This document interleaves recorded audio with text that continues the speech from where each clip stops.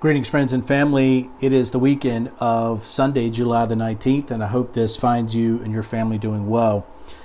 Over the last couple of weeks, we've been looking at the Sermon on the Mount, and we've been taking larger sections of Scripture of the sermon and examining them and looking at that for what would it be that the Lord would be teaching us here and now through His Word.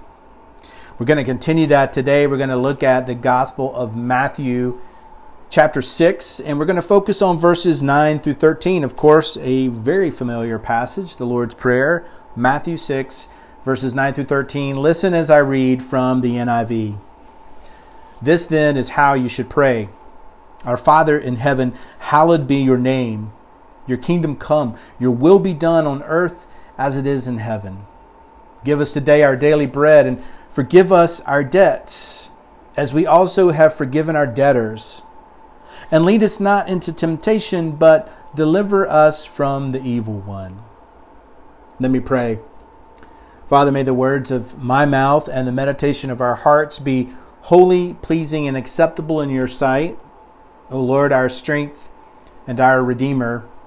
Amen. You know, we assume that we know the Lord's Prayer because it is prayed so often. It's prayed in worship services and in the daily prayer times of individuals and families. It's prayed in the locker rooms of high school sporting events and college sporting events.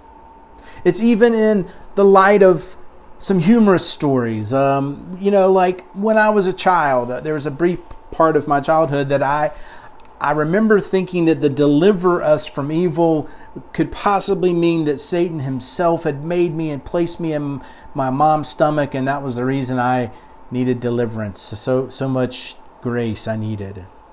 It's easy to forget in the context of all those things that this prayer was first given to the church in the very larger view and larger context of the Sermon on the Mount, and that it would have been incredibly shocking to those hearing it for the very first time.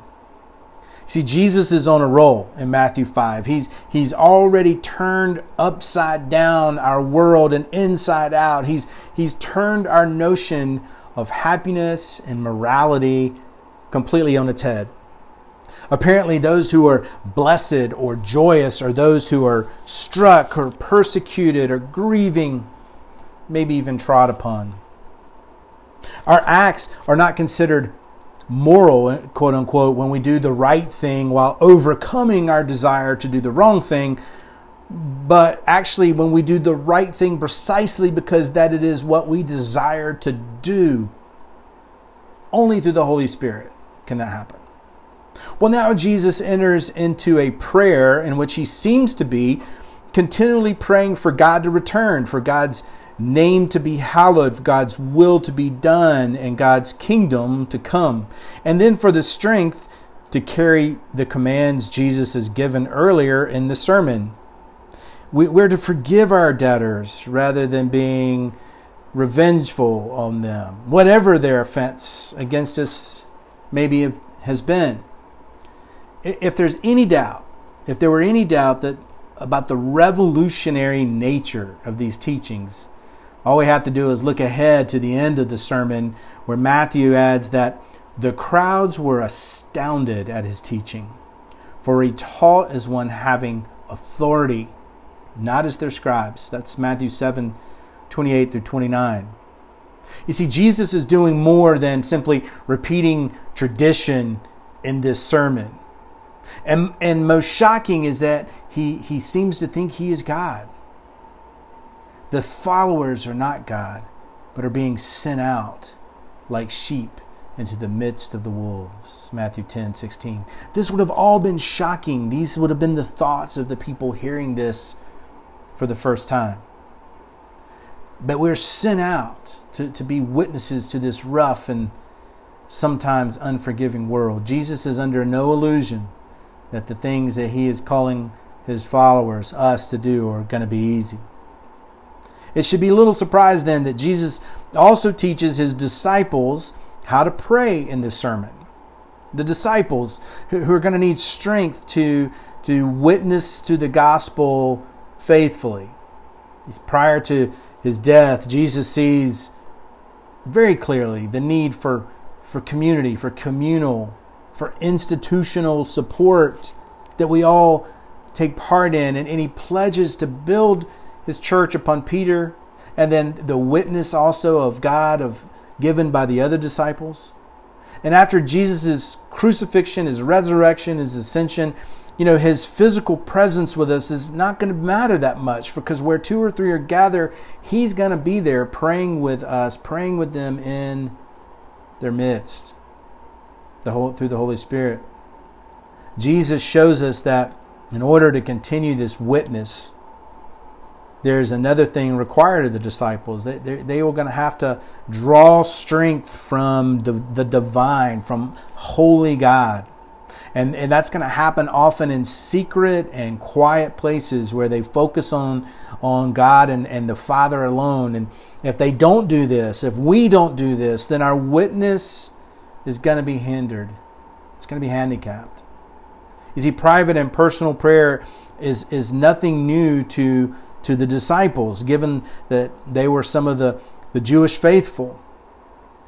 The Old Testament is full not only of references to people who prayed very devoutly throughout their lives, but also by all kinds of prayers. You see, there are prayers of praise, prayers of lament, prayer of petition for strength and wisdom, prayers for blessing of children.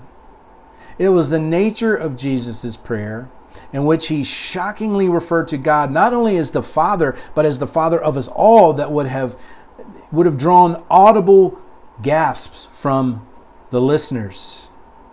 And we can tell from later passages that listeners were already shocked by the authority that Jesus assumed. Now he's calling God Father, and having called us to be his followers, bringing all of us along on this trip as adopted kids through our faith in him. That we can come along as God's children, and that we are to pray this prayer, or in the view of some, to at least pray like this along this journey of life, along this discipleship growth, has led some theologians, some scholars to part with sort of the tradition and actually name this passage the disciples' prayer.